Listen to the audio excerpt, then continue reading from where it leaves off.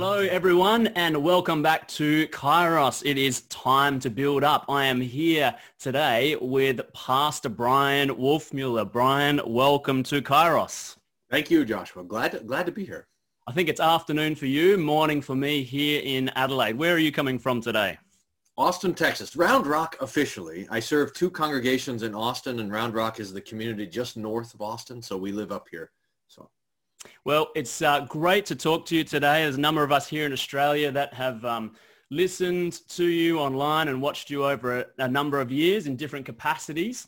And so for that reason, one of the things I thought we might talk to Pastor Wolfmueller about today is his Christian journey, a bit more of a spiritual autobiography, if you like.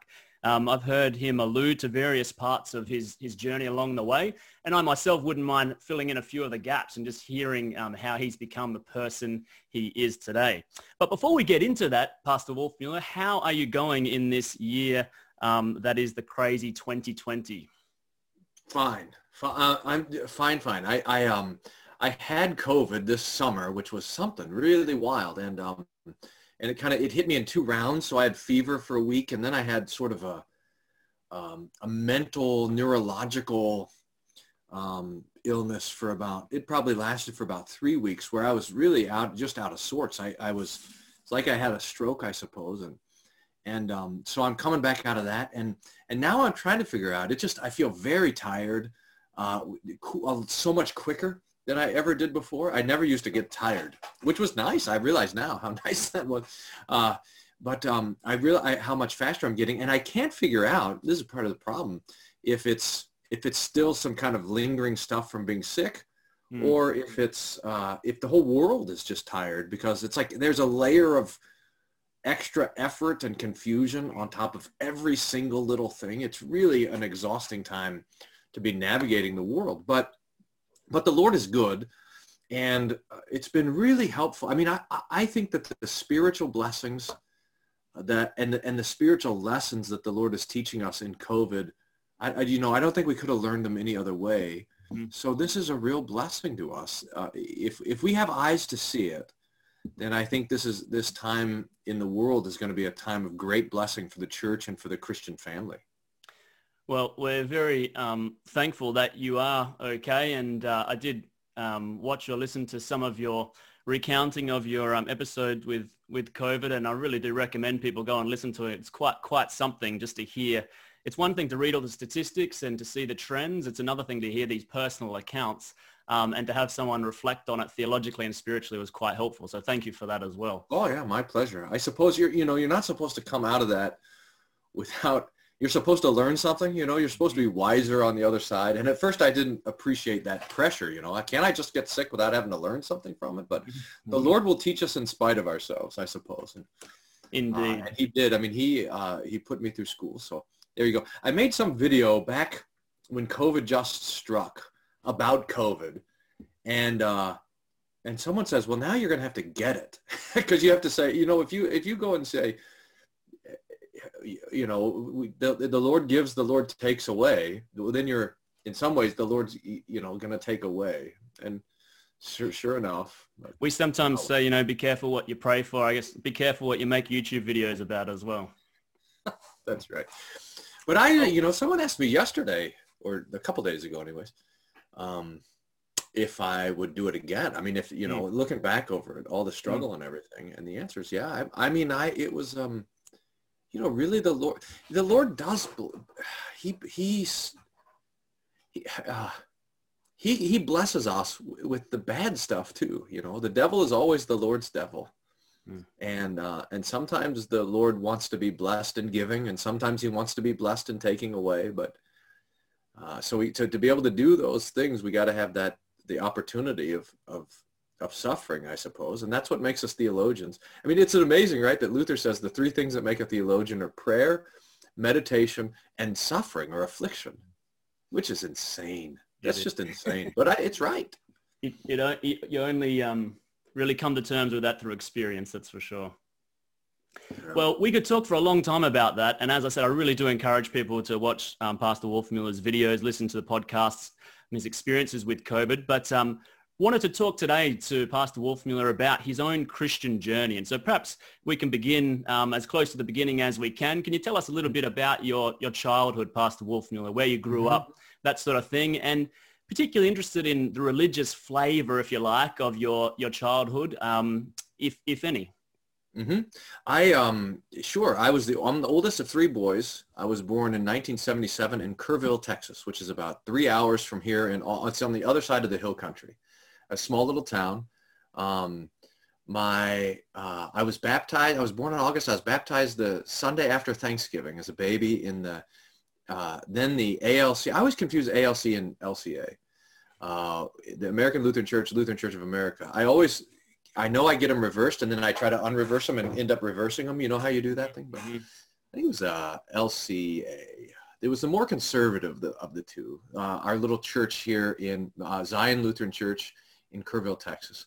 So I grew up. That church was on the way into the ELCA. So I grew up with the pre-green hymnal, the green hymnal in the ELCA. Grew up going to Sunday school. When I was 12, my family moved for my dad's work to Albuquerque, New Mexico. It's curious, the church there, Faith Lutheran Church in Albuquerque, New Mexico, where I did my 8th grade confirmation, and I was not paying attention at all. I was telling someone the other day that when it was time to go forward to get confirmed, I was asking the people around, what are we supposed to say? And the answer is, I will with the help of God. And I was like, okay. I will with the help. That was all we're supposed to say. That's all we had to memorize was, I will with the help of God. That was my catechism memory work. We didn't learn the small catechism. In fact, that church was at that point, that church was the largest ELCA church in the Southwest. And it was a curious place because the pastor was highly influenced by Robert Schuller of the Crystal Palace. And so he didn't like to have any sort of Christian specifics. I learned later that there's a guy on staff was trying to get the doctrine of the Trinity into the statement of faith of the church and was getting kickback on that. I don't know if they denied the Trinity, but they just didn't want to talk about it, and this big, beautiful building. And so I was going to church there, especially because they had a connection to this church camp, Rainbow Trails, ironically enough named, but the director and the camp folks were related to my family. That we went back to Germany. That was a kind of family tree. So my mom and dad were particularly interested in that church and that connection to that camp and things like this. So I grew up doing a lot of outdoor education, which I always really loved and still really appreciate with church. Sure. So kind of a couple of things happened early on in high school. I became 8th grade and 9th grade. What's stress with it? Even though I was disinterested in church, I did have, and even as I reflect back on it now, I was wrestling with things theologically. In fact, I was so angry that we moved from Texas to New Mexico. I was just really angry about that. And I blamed God for that. And I thought I had it figured out. I thought that I had made a bunch of friends. Like for the first time, that whole kind of the friendship sort of awoken in my own life. 4th grade, 5th grade, 6th grade, 7th grade, when you start to make friends. And so I'd had all these friends, and it was great. It's like a whole new life opened up. And then some of those friends left or were taken away. One of my best friends was held back in school, and I thought that was God punishing me because I treated I thought that my friends had become my idols and that God was taking away my idols. But I got a whole new set of friends 7th grade, and then the same thing, we moved, and I thought this was God again punishing me for the idolatry of putting these friends above him. That's how I read it. And I was angry. And so for 2 years, my 8th grade year and my 9th grade year, I just remember explicitly thinking, well, if that's how God's going to be, then I'm not going to worship him. I'm not going to do what he wants me to do. And so there was all those temptations and troubles that come along in those years. I just sort of embraced it. I was living a sort of, as much as you can as a freshman in high school, I was living a godless life on purpose. Not that I didn't believe in God, but I was angry with God. you're going to do this to me, I'll do this to you. I was getting back. That's pretty deep wrestling for a young person of that age. I'm curious about where do you think that came from? Was that, are you wired this way? You know, to be a particularly deep, thoughtful person. Was this part of your family life growing up that you would have imbibed this sort of view of the world from your parents to reflect on things theologically at such an early age? We were in church every Sunday, and in Sunday school. We had a close relationship with the pastors of our church. Dad was always involved in, church council and stuff like this. Mom was always teaching Sunday school. So we had a very involved, church, spiritual life at church. We didn't have a lot of home devotions. We had, we would pray at home. But both mom and dad, mom grew up in a Southern Baptist church and had that as her background. And so my grandparents on my mom's side were also very involved in the Southern Baptist church. And so we're kind of had both of those the Lutheran spirituality and the Baptist spirituality were kind of flowing together. But I don't know. I mean, I think about that too. I mean, I look back on that time and I see my own kids getting to 8th grade and 9th grade, and I have to say there's a lot more going on there than what it looks like. But look, there's also, I mean, probably the devil was doing his work there as well, because we're self-justifying machines, and so if anger at God will help us self-justify, then that's fine. That's a path that the devil can take us down. But it was young. I mean, I was getting to this rebellion, and I was getting to particular sins pretty early in my life. And what that led to was a moment in 9th grade where I was, my mom was still dragging me to church and youth group, which I hated to go to. But mom was still dragging me over there. At the same time, I hated God. And yet my conscience was starting to get more and more burdened with some of the choices that I had made. And finally, one of the guys, he was a year older than me. He was a sophomore, Chad. He came and he says, "Hey, Brian, you're sinning and that makes God mad." And I said, "Well, what am I supposed to do?" And he says, "Stop." That was not much gospel, but I said, "Well, okay, I'll stop." And I couldn't stop sinning. I realized that wasn't up to me, and I just sort of crumbled under the weight of my own incapacity to be in control of my life. It all kind of came crumbling to an end. And I remember that same Chad, he said, "Hey, look, this is why Jesus forgives you." Wow. And so then it was probably into my freshman year, right, coming into that summer, that all of a sudden the Holy Spirit really captivated my mind with the gospel and with a love for the scriptures. It was a 180-degree turn. So my parents had to go from me worrying about my sort of godlessness to worrying about, like, I would want to fast for like all these days in a row and stuff like this. They're like, "Okay, your pendulum is swinging too far." And so I started mid-teens at this age. I was 14, 15 years old. Yeah. Okay. And so here's another little curious thing. I mean, if this is the kind of, you can push me faster or slower, Joshua, if you want. No, I'm enjoying it. You go. The church had hired at that time, David was his name. It still is his name. They had hired a guy who was on the praise team at Calvary Chapel to come over to this ELCA church. So by this time, the churches ALC and LCA had joined to become the ELCA, right about the time we moved. And so they hired the Calvary Chapel praise band, charismatic guy, to come and start a praise band at this liberal ELCA church, and also to do the youth ministry. It's the wildest thing. I mean, again, I think back on that. Sounds like the nexus of the universe, this church. Everything is happening there. It is. And you I just have to think, I mean, I don't know. I got like little glimpses of it now that I didn't have this sort of perspective to see, but I just wonder now, like, how are the staff meetings, Yeah. I mean, you got a charismatic fundamentalist, and you got a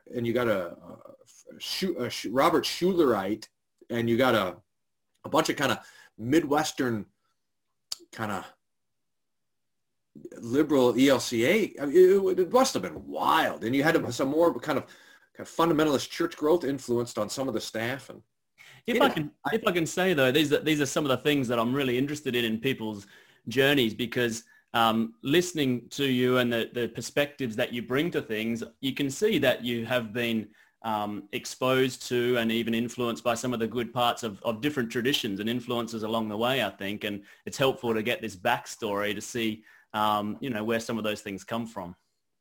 Well, just so in 8th grade, I was supposed to be learning the catechism. They weren't teaching the catechism. Our family had never heard of the Book of Concord. The distinction between law and gospel, completely foreign.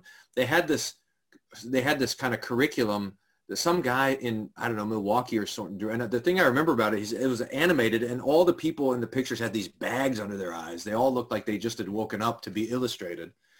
And it was this weird thing, Through the Bible, that was called. I totally disinterested. But then a year and a half later, I clicked in, and David, our youth minister, he did it. He noticed it. So he was taking me and a couple of other guys over to the Calvary Chapel service on Sunday night, so where the real doctrine was being taught. Mm-hmm. And I got plugged right into that stuff. And I was plugged in. I remember that summer I was painting for a job. I was painting like this staircase outside our neighbor's house. And I would just wake up and I would listen to Calvary Chapel Bible studies from the moment I woke up into the moment I went to bed. The only time I would not be listening to Bible studies was when I was in Bible studies. And I counted it up one time during the week. I was going to something like 72 Bible studies. And I was deep into it, and I was studying all these things. I was really into, one of the guys I loved was named Chuck Missler. He was a kind of Calvary Chapel guy up in Idaho, and he was a real conspiracy theory guy too. Huge dispensationalist. And so I was eating that up, and I was growing more and more concerned for the spiritual state of everyone that was at the ELCA. I was just shaped up into this evangelicalism, and that continued. It continued all through high school. I was teaching the Bible study in high school, on campus, Mm-hmm. I mean, I was always getting in trouble for stuff too. I mean, but I was also teaching the Bible study, and I was leading I was helping with the youth group and all this sort of stuff. And that's still in the ELCA congregation. You're still there all the time doing those things on the side, getting all this stuff. Yeah. Yep. So theologically, without question, I was evangelical. Mm-hmm. But I was still involved in the ELCA. Mm-hmm. During the summers, I was coming down there to visit you guys in Australia, by the way. So when I was 17, let's see, 16, 17, and 18, I spent those summers in Australia. Is that right? And then when I was 19, I spent it in Fiji. Okay. But it was always far, far north. We'd start in Cairns and we'd end in Broome, mm-hmm. And go back and forth and spend a bunch of time up in the Daintree. Mission camps and those sort of things. Or? Oh, not mission. It was a secular company. Rustic Pathways was the name. It just did student adventure travel. It's huge now. They do tons of trips now, but I was right there at the beginning of it. And there was just one trip a summer. We did that. So that was wild. Well, we'll have to get you back one day. I don't know. I hope so. But then, when I went to college, I was 17, 18 years old. And I remember I moved up to Colorado, and I went and visited the ELCA campus ministry. And I thought, I got to be done with these guys. I've been done with them for a long time. I just got to be done with them because they don't believe anything. They don't believe the Bible. Who knows what they believe? I believe the Bible's true. And so I got hooked we had a Navigator's Bible study in our dorm room. I was at Campus Crusade events 3 times a week. I was involved in InterVarsity, and we went to this charismatic evangelical church there. And I did that for a year, when I was in Colorado. And then a very kind of pivotal thing happened. So I moved back home for a year. And I was that year I must have been in Fiji. I can't how this went. I went to school for a year, went to Fiji. I dropped out of school and I backpacked around Israel. Mm-hmm. but I remember so I came back home, and all my friends from Calvary Chapel were at this mega Baptist church.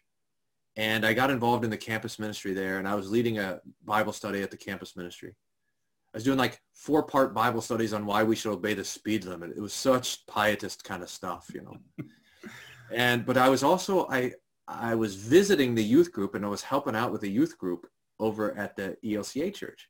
By this time, a name that you might recognize, as some of our listeners might recognize, Brian Ketchelmeyer, who's a pastor and just a fantastic friend, pastor at Redeemer Lutheran Church in Los Alamos, New Mexico. He had become the youth minister at this ELCA church. Okay. Now, how he got there is a fascinating story. But he was Lutheran. He was kind of liberal. He was Lutheran. And so he was there with the youth, and I was helping him out. And I was also helping out this Baptist church. And both churches asked me to sort of be official on staff. Brian asked me if I could be an official youth volunteer to help him out. And the Baptist church wanted to hire me to be on the campus ministry staff. They said, hey, come and work for us for a year, and then you'll be ordained. I thought it was wild. And so I had these sort of offers to go to the ELCA church or to the Baptist church. And I decided, it's so arrogant. This is so, I mean, there's so many things in this story that I'm embarrassed about. So you're going to have to be like Noah's sons, you know, and walk in backwards and cover my shame. But here's one of the moments. I decided that the ELCA church needed me more than the Baptist church, because the Baptist church believed in Jesus, and the ELCA church, who knows? They didn't believe anything. So I sort of was, all right, I'll help here with the ELCA church, and I was involved over at the other place. But so that got me in a perpetual theological conversation with Brian Ketchelmeyer. Every week, every day almost, we would just argue about the scriptures, and we'd argue about the role of the will in salvation. We would argue about losing your salvation. We would argue about what is salvation and the role of works. We would argue about the sacraments, the church, forgiveness of sins and baptism, the absolution. We would constantly be arguing and arguing and arguing. So here I was, a kind of a conservative evangelical guy, and here he is, sort of a liberal Lutheran guy, and we just, he became more and more conservative, and I became more and more Lutheran, and we just were kind of, it was hard. I mean, he loved it because he loves to argue no matter what. I don't know if I loved it, but it was good. The Lord used it. So this is all happening when I was 18, 19. Wow. I dropped out of college, went and backpacked around Israel. This is amazing. I went backpacked around Israel, and I went to see Bible prophecy because I was such a hardcore dispensationalist that I thought, I'll go over and watch the end of the world happen. You know, maybe how cool would it be to be raptured from Jerusalem? So I was supposed to backpack around Israel by myself for 3 months. It ended up being about 6 weeks, and I came back early because Carrie was going to stop dating me if I didn't come back. I was going to ask, I noticed you talked about we at one stage, so you've met your future wife somewhere in amongst all this. She was leading the praise band at the Baptist church. Okay. The background. So she would play the keyboard and lead the praise songs, and I would teach the Bible studies. And so at some point we caught each other's eye in there, and we started talking. And then I said, "Oh, you're such a pietist," which was, I mean, maybe that's good. Every young man dating should be more of a pietist, I suppose. But she said, you know, one day we're sitting there. I said, I kind of like you, and she said, I kind of like you too. And I said, so I'm leaving for Fiji tomorrow. I don't think we should write or talk or do anything. We should just write letters and pray. Okay. I said, let's just pray about it. Okay. So I left for 3 months and went and lived in the highlands in Fiji. And I got back, and we started kind of officially dating for like a month and a half. And then I said, well, I'm going to go to Israel for 3 months now. I'm going to drop out of college, and let's just write letters. So we were writing letters back and forth, which was cool, I guess. No one does that anymore. But she would send letters to the post office in Jerusalem. So like every 3 days, I'd walk over to the post office to see if there's any letters for me, which was kind of cool. A nice mix between traditional romance and pietism, I'd say. Yeah, that's right. And so at some point, though, I decided to call her, and I was I think I must have woken her up in the middle of the night or something. And I was in Caesarea Mm-hmm. or somewhere like that, right on the Sea of Galilee. And she said, Brian, if you're going to be all over the world, because I was going to come back and start working for this adventure company, and they were going to send me to Africa to open up new markets and stuff. And she said, if you're going to be all over the world, I don't see what the point of us dating is. And so like a week later, I was back in town. Mm-hmm. And a week after that, we were engaged.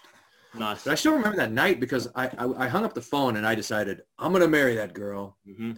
And I was trying to live on like $3 a day because I had no money and I was back. I mean, I was sleeping outside under date trees and eating like a piece of bread so all of a sudden I was rich. And so I bought myself a whole pizza, a beer, and a cup of coffee.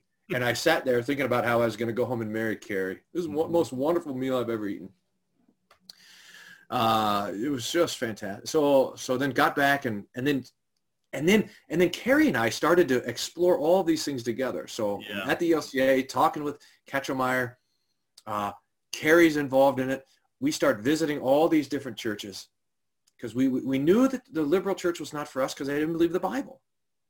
We knew that the Calvary Chapel was not for us because they didn't have the body and the blood. This is what they do this funny thing where they say, you got to take the Bible literally. And then Jesus says, this is my body. And they say, except for that part right there. And then be baptized for the forgiveness of sins. Oh, also that part there too. And whoever sins you forgive, they're forgiven. No, don't take that literally either. All the other parts take literally, but not that part. And it's like, wait a minute. And so were you just curious about that? Were your sacramental convictions still there with you right through that evangelical stage, or did they sort of come back somehow? No, they came back. Right. So one of the most embarrassing moments of my life, this is so shameful to me still. I mean, I know the Lord has forgiven my sins on this, but you know, when the devil stirs up your conscience, this is one of the things. I remember at the ELCA church, we did this thing where it was Romans and Christians, I think was the game that it was, where it was like a game of tag where like half the people are Roman soldiers and half are Christian martyrs. And you all end up in the basement of the church after this game. And we had the Lord's Supper. And the pastor was down there and he did the words of institution and gave us the Lord's Supper. And I remember I had talked to this pastor about how obvious it was that it's not the body and the blood. And he said, no, Brian, you're confused about that. It's the body and the blood. I mean, I don't think he actually said it that clearly, but anyway, I remember after the game was over and the kids had left, I went up to the pastor there at the altar and I grabbed the chalice and I swirled it around like it was a glass of wine and I just started sipping on it. Just right there to say, look, it's just wine. Wow. It's nothing more than wine, just wine. And I had that profound conviction. Yeah. Same with baptism. In fact, I had a friend of mine, Frank. We are on the football team together, and he grew up. It must have been Presbyterian or one of those traditional churches that would baptize babies. But we were kind of exploring our evangelical doctrine together. So this was back in high school. And I told him baby baptism doesn't count. And he says, so what? So I should be baptized. He said, who can baptize? I said, anybody can baptize. So I said, I'll baptize you. So I went in, we were in the locker room and I baptized, I don't know why I didn't believe in immersion. I baptized Frank in the sink in the locker room. And then Frank said to me, look at all the shame you got me confessing here. Frank said to me, well, are you going to be rebaptized? And I said, I think there's better ways for me to show my faith than baptism. In other words, can you imagine the arrogance?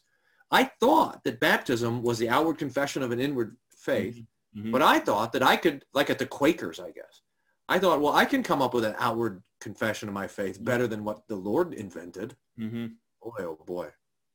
What kind of, what pride. We appreciate your honesty, Pastor Wolfmueller, and sharing it. It really is quite incredible, those sorts of things that we look back on and see some of the hubris of our adolescent, spiritual years, I guess. But I'm sensing that, so you're wrestling now with the sacraments at this stage, and with your wife or your future wife, I can't remember at that stage. And I'm curious too, I can hear us edging closer towards where you've sort of, the church body in which you've ended up. But how did that go together with a sense of call to pastoral ministry? Was that part of that journey in there, or did that come later?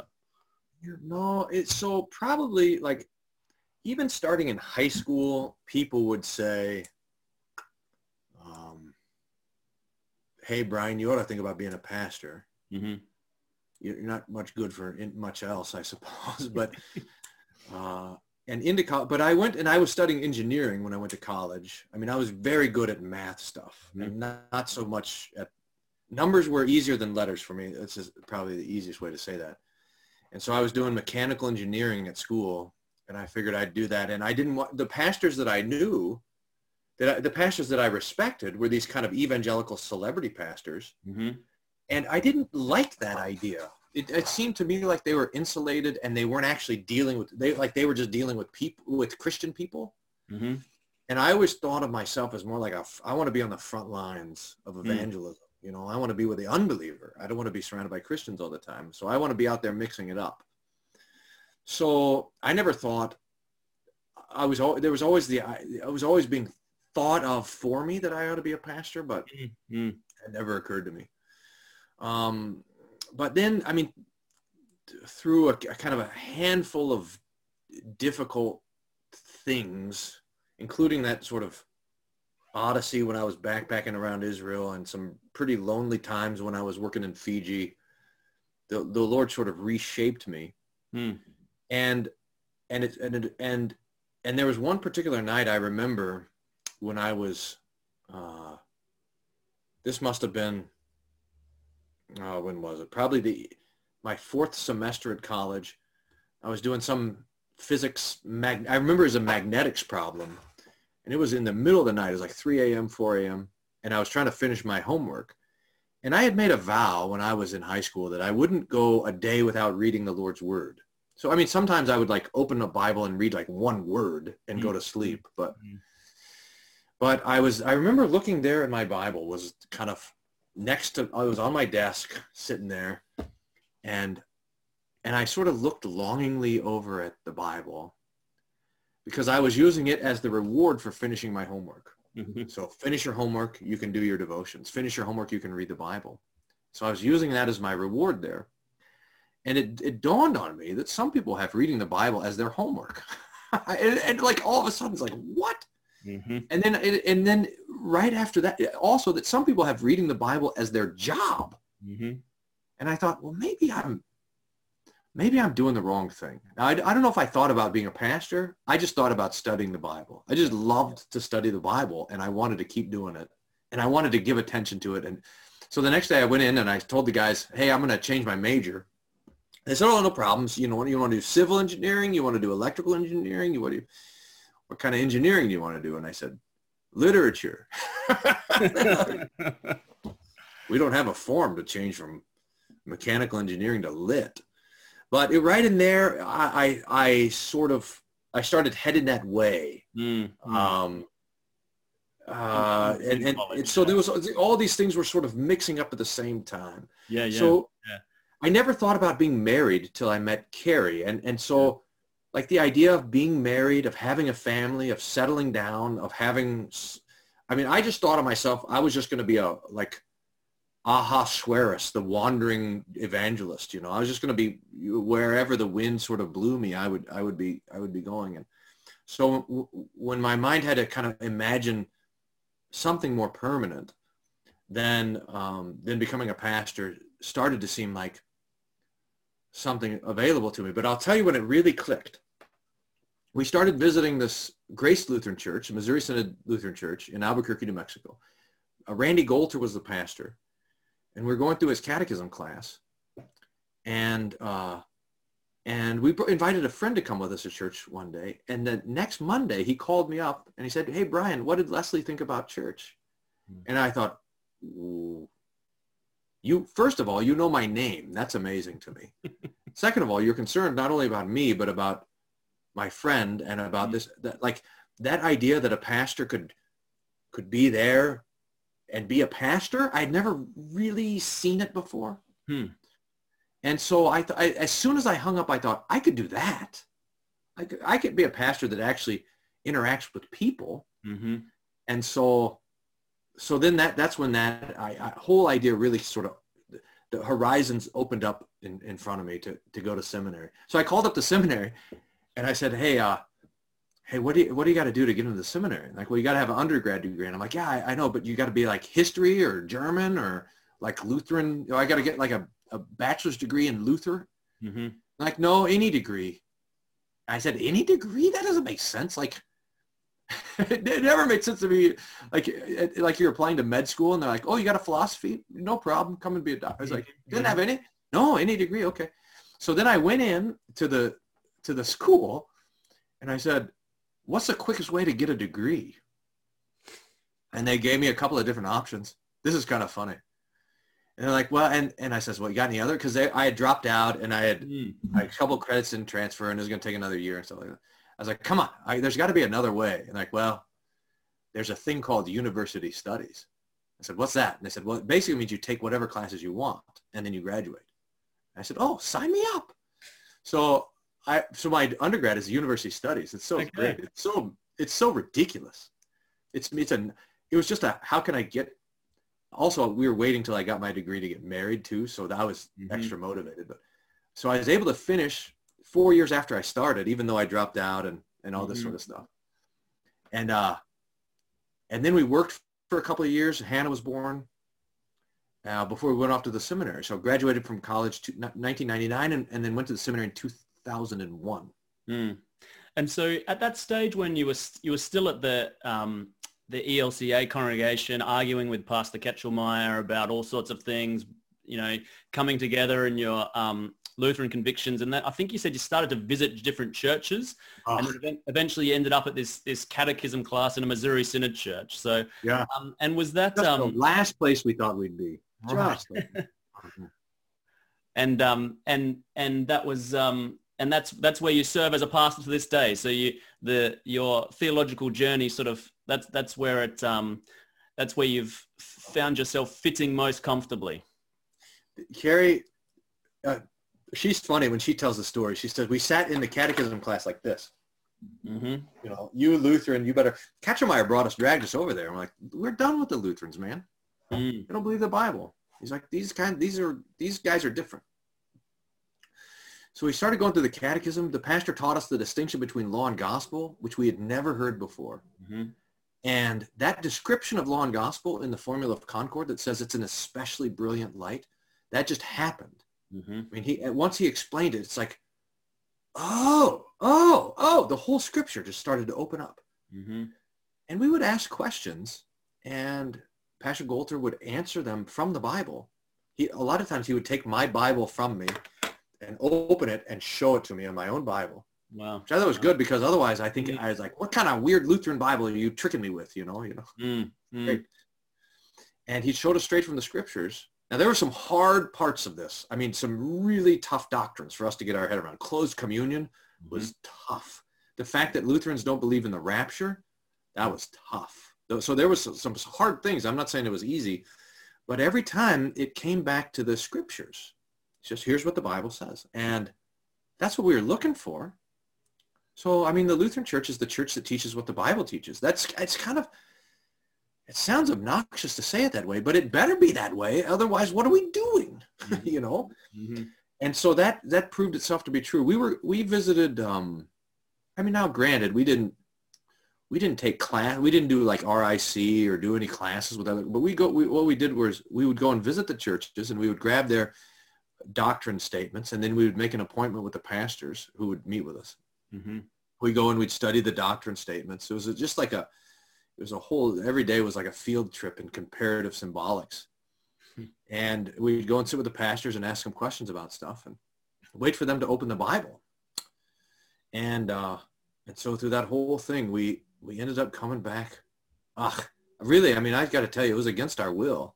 Mm-hmm. to the Missouri Synod Church, but finally we were convinced. And so we finished that class, but it took us another 3 or 4 months to get our heads around closed communion. I could not get past that. I mean, we were so individualistic in our faith that the idea that what I would believe would matter to anybody else was just beyond me. I couldn't get it. So this is That was tough. And this is obviously still is a difficulty for many people. So was there something in particular that you look back on that was the breakthrough on that particular one for you? Well, I thought I had the pastor when I said,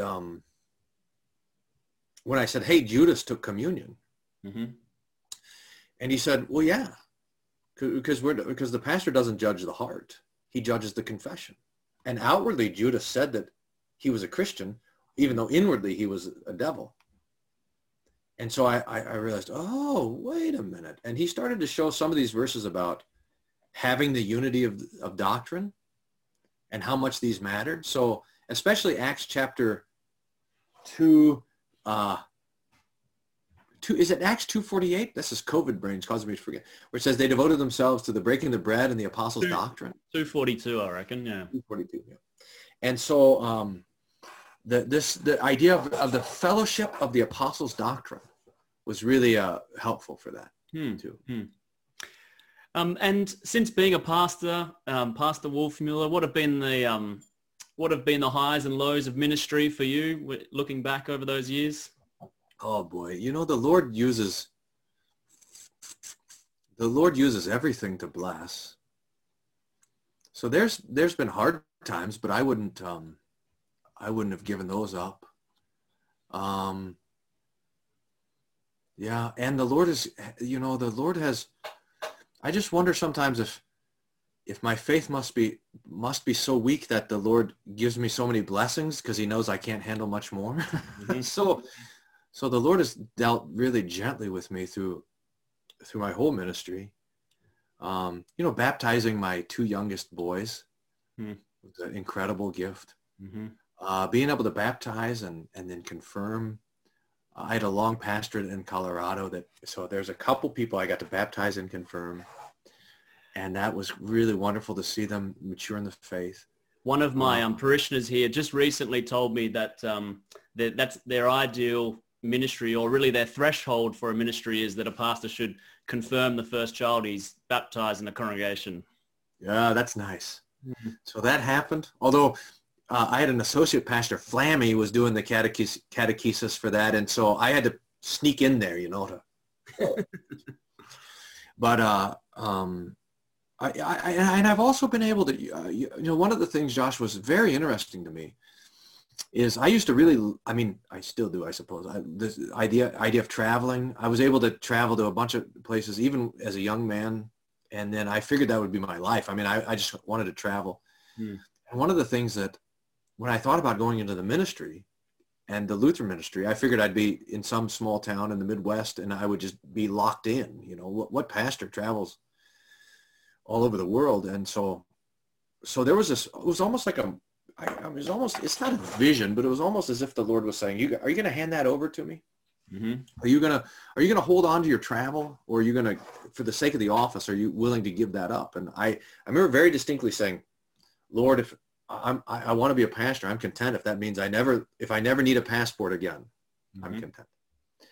And so I sort of offered that up. And then the Lord has in some ways been really kind to almost surprised me with a number of opportunities to travel more than I ever would have imagined. And in those travels, to be able to meet people who have, benefited from some of the work that I've been able to do and some of the stuff I've been able to put out there. That's incredible to me. Just utterly incredible. And I was in Gothenburg, Sweden. When was that? Last summer for the Corpus Christi. They do this young adult Lutheran gathering for all of Europe. And I got to go and speak to the kids there. It's like 250 Lutherans aged like 18 to 30 from, I think, like 19 different countries. Mm-hmm. And I was like the Grinch at the end of the Grinch thing where his heart goes, boop, boop, boop. It's 3 sizes too big. That's how my heart was at that. It was like, it was kind of overwhelming to see the future of the church and the joy they had in the Lord's doctrine. And that was a highlight for me, for sure. And I love, I mean, the thing I love most about being a pastor is being able to see the look on people's faces when those connections are made from one thing to another in the scriptures, you know, when the gospel flashes clean, or when the connection between the promises and the fulfillments or whatever, when those sparks are flying and people are, that the Holy Spirit is enlightening people with the word. I love that. So my favorite thing is to teach and then just to watch the people's faces as the Holy Spirit is revealing things to them. That's my constant delight. I can resonate with that very strongly. And it is just a wonderful thing to have a front seat to God's work in that sense. Pastor Wolfmueller, you've been generous with your time today, and you've been generous too in how open you've been in sharing some of the ups and downs of your Christian journey. Just as we start to draw it to a close, is there any other things you look back on that you see as regrets, or you've mentioned some interesting parts of that already, but also what would you say you're most thankful for in your Christian journey thus far? Well, I constantly thank the Lord that he has given me faith and a love for his word and an opportunity to share it. I mean, just to have the office is an incredible gift, and I don't deserve it. Nobody does.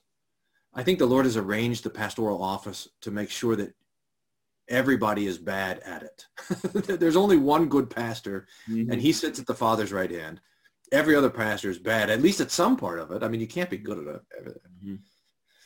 And so to be mercifully in the office, and I'm kind of doubly grateful for that, because I thought this summer that it was gone. It was taken away from me. I was just being incapacitated. And so the Lord stood me back up, and so I'm grateful for that. Supremely grateful.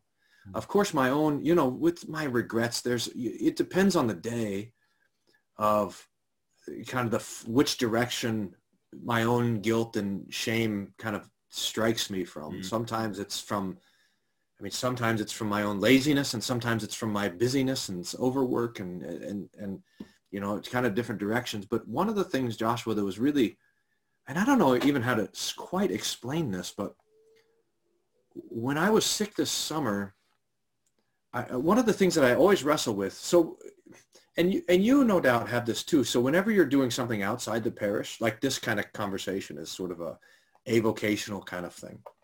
And I had a lot of avocational things going on. And you're always wondering, is it good? Is it right? Am I taking away from what belongs to the parish or what belongs to the family to do this sort of thing? And some guys will say, look, there's no place for it. There's no place for pastors being involved in new media at all. Anything outside the parish is illegitimate. And I like a lot of those guys that say it. So I want to trust them. So I'm always wrestling with that. And you also wrestle with your own motivation for it. Am I doing this? So, hey, look at what a great guy Wolfmueller is or whatever. And so when I was sick and it looked like all that was gone and everything was on hold, and it was almost like the Lord came to me with a sort of an echo of his word to say, hey, all of that stuff I use to bless. And if there's any guilt, it's forgiven. And I grab a hold of it and I use it for my name. And so it's almost like it was, in some ways, it was like what Luther says about how the pastor should never pray the Lord's Prayer after his sermon. In other words, before you preach, you better pray, forgive me for my neglect, for preparation and all this sort of stuff. But when the sermon's out there, when you've let it fly, then the Lord takes it and uses it. And so don't ask for forgiveness. So it was almost like that kind of moment this summer, like all the other stuff, don't ask for forgiveness. Let it fly. I'll use it. And so that's been a great comfort to me. I don't know if that makes sense. I wish I knew a better way to explain it. But No, it does, absolutely. And even though you've had a heck of a year, we're very thankful for the way in which the Lord continues to bless you and bless others through you, and keep up the good work. And if you've got just 2 more minutes, we'll do a quick lightning round with Pastor Wolfmueller as well, if you're up for it. Yep. Okay. If you were an animal, Pastor Wolfmueller, what would you be and why? A monkey. Because they can swing from branch to branch. That always appealed to me. Monkey Wolfmueller. If you have to sing karaoke, what song do you pick? Tutti Frutti, Oh Rudy, every time. I didn't tell you about this bit, but now you have to sing it. A womp bop a loo bop a lomp bop bop. And what was the worst job you ever had? Ooh, I've had good jobs.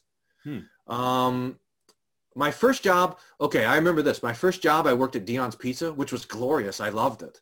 But when like the third day on the job, the manager came and told me, I need you to clean out beneath the soda machine. And I went and I opened it, and it was just this like an inch of mold over the whole thing, over these 2 trays spread out there. I almost lost my lunch. Mm-hmm. And she came, and I thought, oh, this is going to be, I'm going to now win some award for the worst job ever. But then the manager saw it. This was really something. The manager saw how bad it was and said, never mind, I've got it. I'll do it. Nice. That was actually pretty good. So that was almost the worst job that I had. But that was a good sermon illustration in that somewhere too, I think. What's a book we should all read that we probably haven't? Read so theologically, everybody should have The Life and Times of Jesus the Messiah by Alfred Edersheim. Okay. And should use it devotionally. Do you have that one? I don't think so. Oh, it's glorious. You can find it online for free. It was written in 1899, 1901 or something. Mm-hmm. It's a beautiful book. You can smell the text when you're there. It's my favorite. I give it away all the time. Excellent. We'll look that one up. I don't think you can read it through front to back. But the other one that I end up recommending all the time is this Getting Things Done by David Allen. Mm-hmm. So when people ask me the question, how do you get things done? I say, I read the book Getting Things Done by David Allen. Mm-hmm. I think he's a Buddhist. It's not theological, but it's a nice text. Take wisdom where you can get it, hey? And what's the best piece of advice you've ever been given? My dad always told me, my dad had 2 pieces of advice. He said, learn from everyone, think for yourself, and never sit with your back to the door in gun ranges and Mexican food restaurants. I don't know why, but... That may take a bit of cultural translation for us here in Australia, but we'll work on that one. How about this? Solomon, of course, has the best advice where he says that the wise man takes rebuke. Mm-hmm. And that's pretty good because we always think that to be wise means to be right. Mm-hmm. But if you're right, then there's nothing to rebuke. Mm-hmm. So to be wise is to be good at being wrong. Mm-hmm. And that takes the pressure off. Mm-hmm. Last one, Pastor Wolfmueller. If you could go back in time, what would you tell your adolescent self? Read the Book of Concord. How much trouble would that have saved me? Oh, glorious. Just start with the large catechism. But then we wouldn't have been able to share in your wonderful journey with all of its twists and turns, finally arriving at the Book of Concord. So we're thankful for that as well. Fair enough. Thank you very much again, Pastor Wolfmueller, for being with us on Kairos today and for your ongoing work that reaches all the way down under even. And God bless you and your family and your congregation. Thank you, John. Thanks for having me. This is great fun. Yeah, it was indeed. God bless you. See you later.